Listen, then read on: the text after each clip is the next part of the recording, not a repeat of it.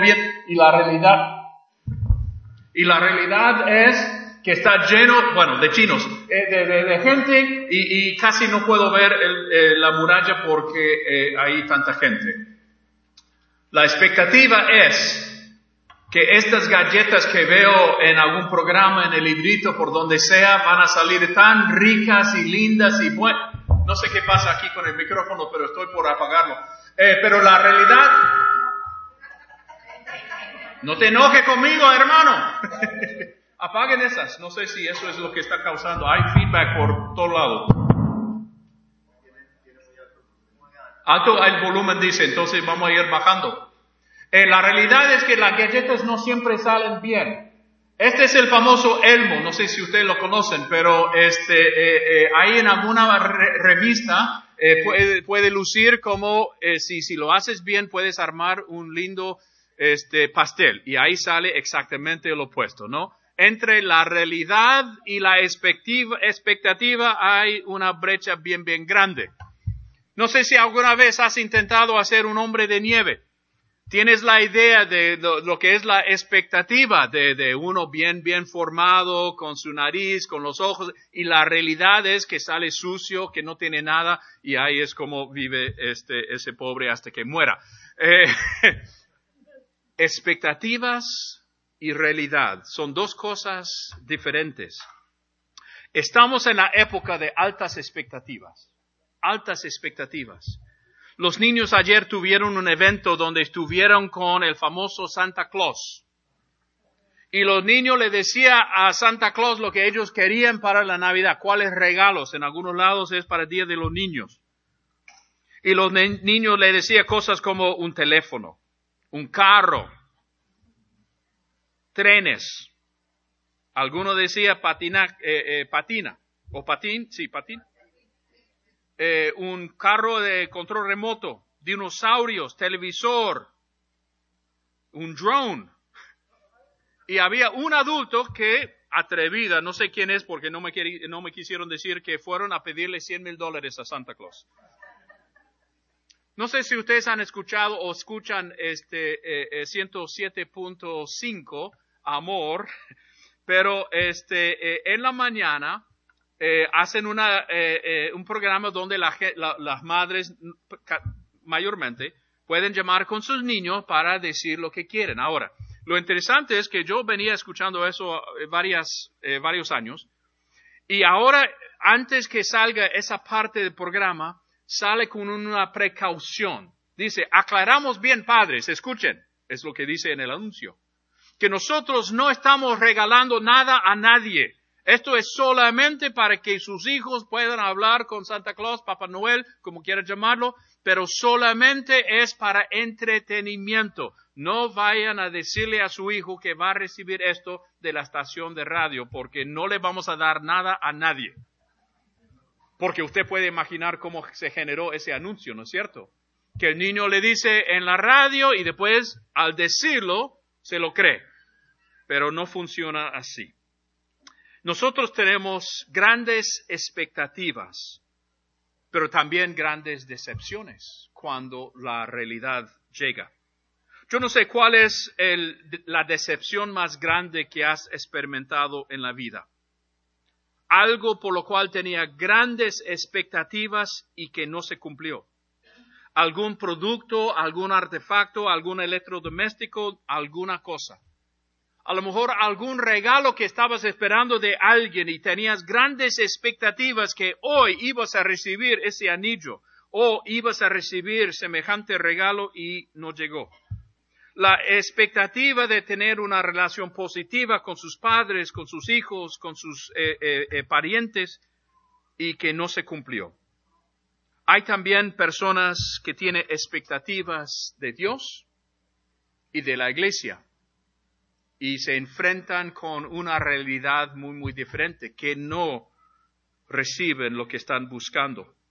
El pueblo de Israel vivió por muchos años con la expectativa de que Dios iba a liberarlos de la opresión.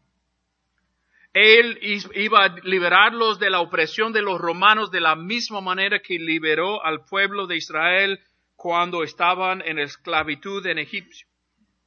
Como Moisés, él iba a traer a alguien para liberarlos y usando el poder de Dios para castigar a los malos, que Dios iba a liberar a su pueblo.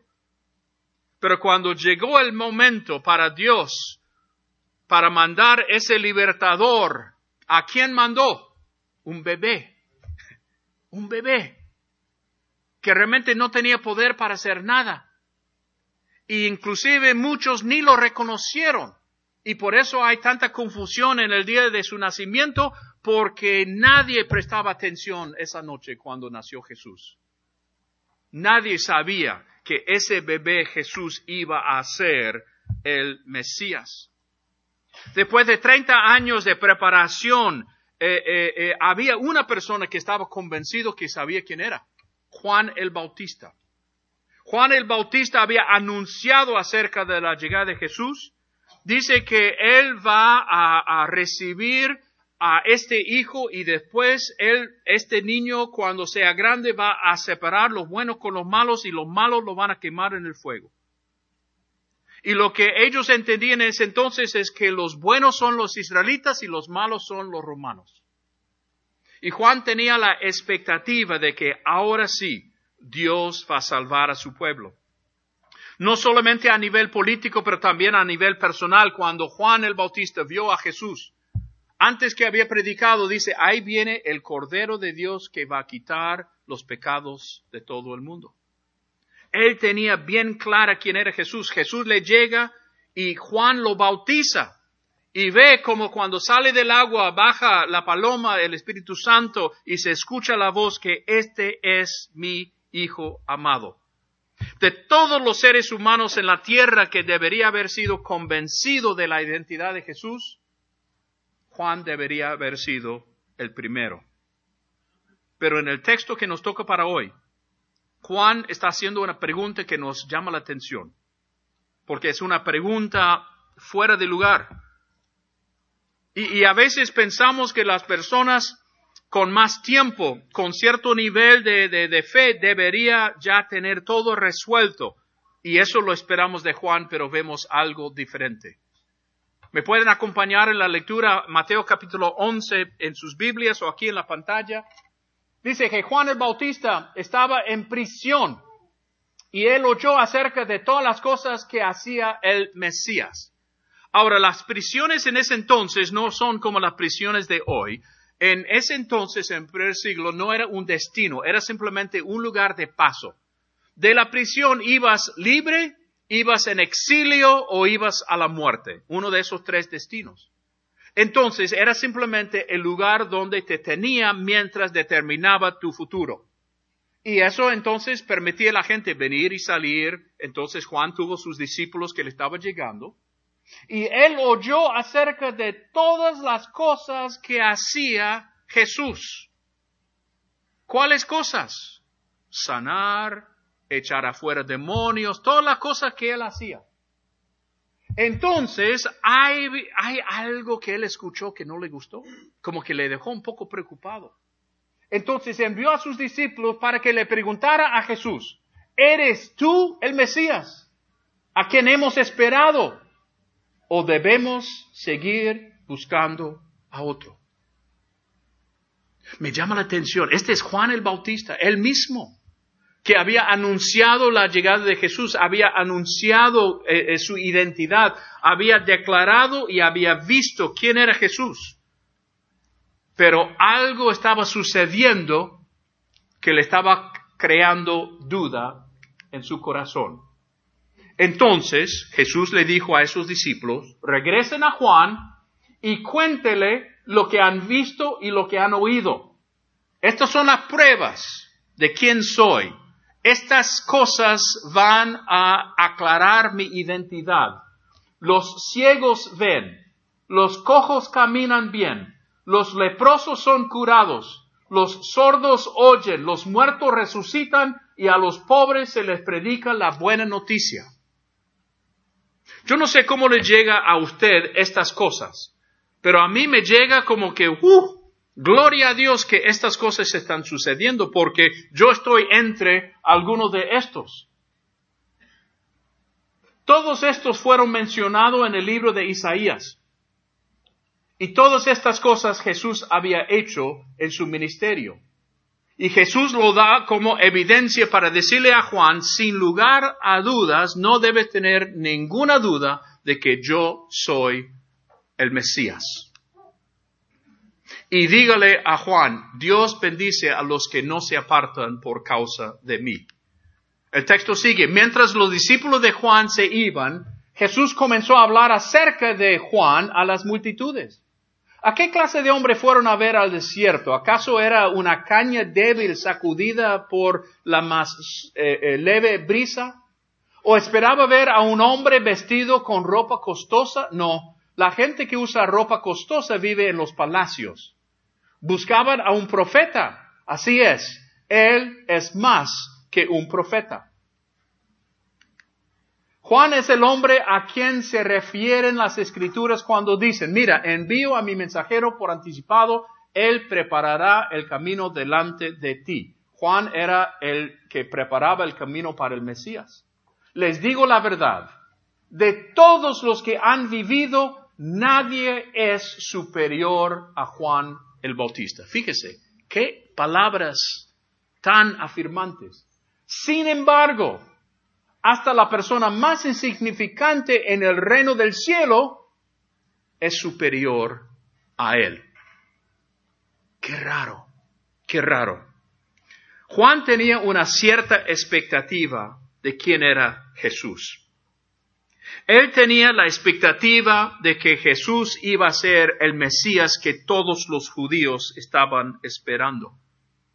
Y cuando él recibe esta descripción de lo que Jesús estaba haciendo, podría haber dicho a sí mismo, bueno, todo eso está bien, pero falta una sola cosa en esa lista de las cosas que hacía Jesús. Lo que Juan, me imagino que estaba escuchando, esperando escuchar, es que el Mesías también va a liberar a Juan de la cárcel. Recuerda que está injustamente encarcelado. Nosotros sabemos dónde va a terminar el camino de Juan.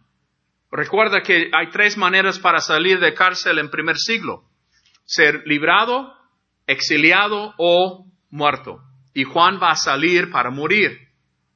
Y entonces me imagino que él estaba pensando, pero ¿dónde está el Mesías para mí? ¿Por qué yo, el siervo del Señor, el que está preparando el camino para el Mesías, por qué estoy yo en esta prisión? ¿Dónde está Dios en medio de mi tribulación? Yo creo que lo que Juan está expresando es algo que todos podemos sentir. En la clase estuvimos hablando esta mañana. Nosotros podemos tener toda la confianza en Dios hasta que las nubes comiencen a acumular en nuestras vidas. Y cuando algo sucede, dentro de las primeras cosas que decimos o pensamos están, pero Dios, ¿por qué? ¿Y por qué a mí? ¿Y por qué ahora en mi vida? ¿Qué hice yo para merecer semejante trato? Las cosas que Jesús cita nos llaman la atención. Por lo menos me llama a mí la atención. Jesús no dijo, yo cumplo todas las profecías. Yo soy el que dice la Escritura. No dice yo soy el verbo. Simplemente menciona las cosas que hace para ayudar a la persona. ¿Y quiénes son las personas que está ayudando? ¿Los ricos y los fuertes y los poderosos? No, está ayudando a los enfermos, a los marginados, los que la sociedad judía no quería aceptar. Y entonces vemos que había una expectativa de que Jesús iba a venir primero a trabajar con los líderes, los buenos, los meros de la sociedad. Y que Jesús a lo mejor debería ir con los del templo. Y ellos ahí pueden armar un currículo, un estudio, un plan de estudio para ver cómo podemos convencer al pueblo judío que Jesús es el Mesías. Pero Jesús no hizo nada de eso. Él simplemente fue y comenzó a ayudar a los pobres. La expectativa judía, israelita, era que Jesús iba primero a los buenos y los bonitos. Y Jesús va a exactamente el opuesto, a los enfermos, a los pobres, los que no tenían nada. Y entonces, en ese sentido, Jesús no cumplió con sus expectativas. Pero Él estaba cumpliendo lo que Dios quería. Pienso en nosotros hoy y pienso en esta iglesia. Si alguien nos pregunta, ¿verdaderamente son ustedes la iglesia verdadera? ¿Ustedes son una iglesia auténtica, genuina, como la que encontramos en la Biblia, que Dios está bendiciendo? ¿Cómo vamos a responder a esa pregunta? Típicamente se ha respondido con, bueno, pues no cantamos con instrumentos. Nos reunimos todos los domingos. Tenemos la cena del Señor. Y comenzamos con toda nuestra teología. Y Jesús pudo haber contestado de la misma manera, pero lo que hizo era señalar cómo Él ayudaba a los más necesitados. Y yo creo que algo que nosotros deberíamos poder decir, si alguien quiere saber si verdaderamente somos la iglesia del Señor, es decir, mira cuánto estamos ayudando a los necesitados. Mira cuánto dinero juntamos para las Bahamas. Mira lo que estamos haciendo para dar de comer a los hambrientos aquí. Mira cómo nosotros estamos cuidando de los menos aquí en esta sociedad. Entonces creo que esta es una oportunidad para nosotros evaluarnos. Jesús contestó la pregunta, ¿quién eres? ¿Eres el Mesías? Y Él dice, sí, yo soy, porque hago estas cosas. Y esas cosas no tenían que ver con el templo. No tenía que ver con la religión, tenía que ver con ayudar a los que más necesitaba. Y si alguien nos pregunta hoy, ¿son ustedes iglesia del Señor? La respuesta también debe ser en nuestras acciones. Sí, porque nosotros hacemos esto tal como hizo nuestro Señor Jesucristo. Al final del texto que leímos, Jesús afirma la importancia de Juan. Y no solamente está afirmando a Juan, creo que está afirmando a cualquier persona que tiene dudas, que tiene preguntas, que no está completamente seguro. Mira que Jesús no le dice, ese Juan no puedo creer que sea tan débil en su fe. Después de tanto, ese Juan, no, ¿cómo lo llama Jesús? El más importante, superior a todos en la faz de la tierra. Le está elevando a un nivel tan importante. Y lo que quiere decir eso es que Jesús no toma nuestras dudas como indicación que no servimos para nada. Es más, Él nos elogia cuando somos honestos con Él. Cuando tenemos preguntas, dudas, que no estamos claros, no entendemos X o el otro, Dios no lo considera como un pecado, más bien lo recibe con gusto, porque significa que estamos siendo honestos con Él acerca de lo que sentimos. Pero la segunda cosa que dice que Juan es superior, pero dice cualquiera en el reino, el más insignificante en el reino es más importante que Juan. Y yo creo que lo que está indicando ahí es que Juan todavía tenía que ser discípulo, tenía que aprender. Y nosotros también estamos en ese proceso. Nosotros todos tenemos que ser discípulos de Jesús. Nosotros también tenemos que aprender acerca de este Mesías. Yo no sé de usted, pero es posible, hasta probable, que cuando llegó al Señor tenía ciertas expectativas de lo que iba a ser Dios para ti. Y Dios no siempre, rara vez cumple con nuestra expectativa. Nosotros intentamos moldear a Dios a nuestra imagen y es completamente al revés. Nosotros oramos por libertad y Él nos apunta hacia la cruz. Nosotros queremos que Él venga con gloria y poder para librarnos y hacernos líderes sobre todo. Y Él nos apunta hacia el siervo que sufre. Nosotros esperamos que Él venga a los más religiosos, los que llevamos años en el Señor, y Él viene a los pobres y los que están afuera. Y la tentación nuestra es decir, ese realmente no es el verdadero Dios. Y creo que más bien lo que debemos reconocer y confesar, nosotros no somos los verdaderos discípulos como Él quiere. En un grupo juvenil, no el nuestro, lo leí acerca de otra iglesia, un joven dijo, estoy orando que Jesús venga a resolver mis problemas, de arreglar lo que está mal en mí y arreglar lo que está mal en mi mundo, a traerme todas las cosas que más necesito y quiero. Y el ministro juvenil lo miró y dice, no estás buscando ni esperando a Jesucristo, estás esperando a Santa Claus. A veces llegamos a Dios con nuestra lista y nuestras expectativas de cómo Dios debe actuar. Pero Dios va a ser fiel a su palabra y ya sabemos que Dios va a hacer. Él va a ayudar a los necesitados, los pobres, los menos de nuestra sociedad. Y nosotros, si queremos ser verdaderamente su iglesia, nosotros también vamos a ocuparnos por las mismas personas que Jesús hizo durante sus años aquí.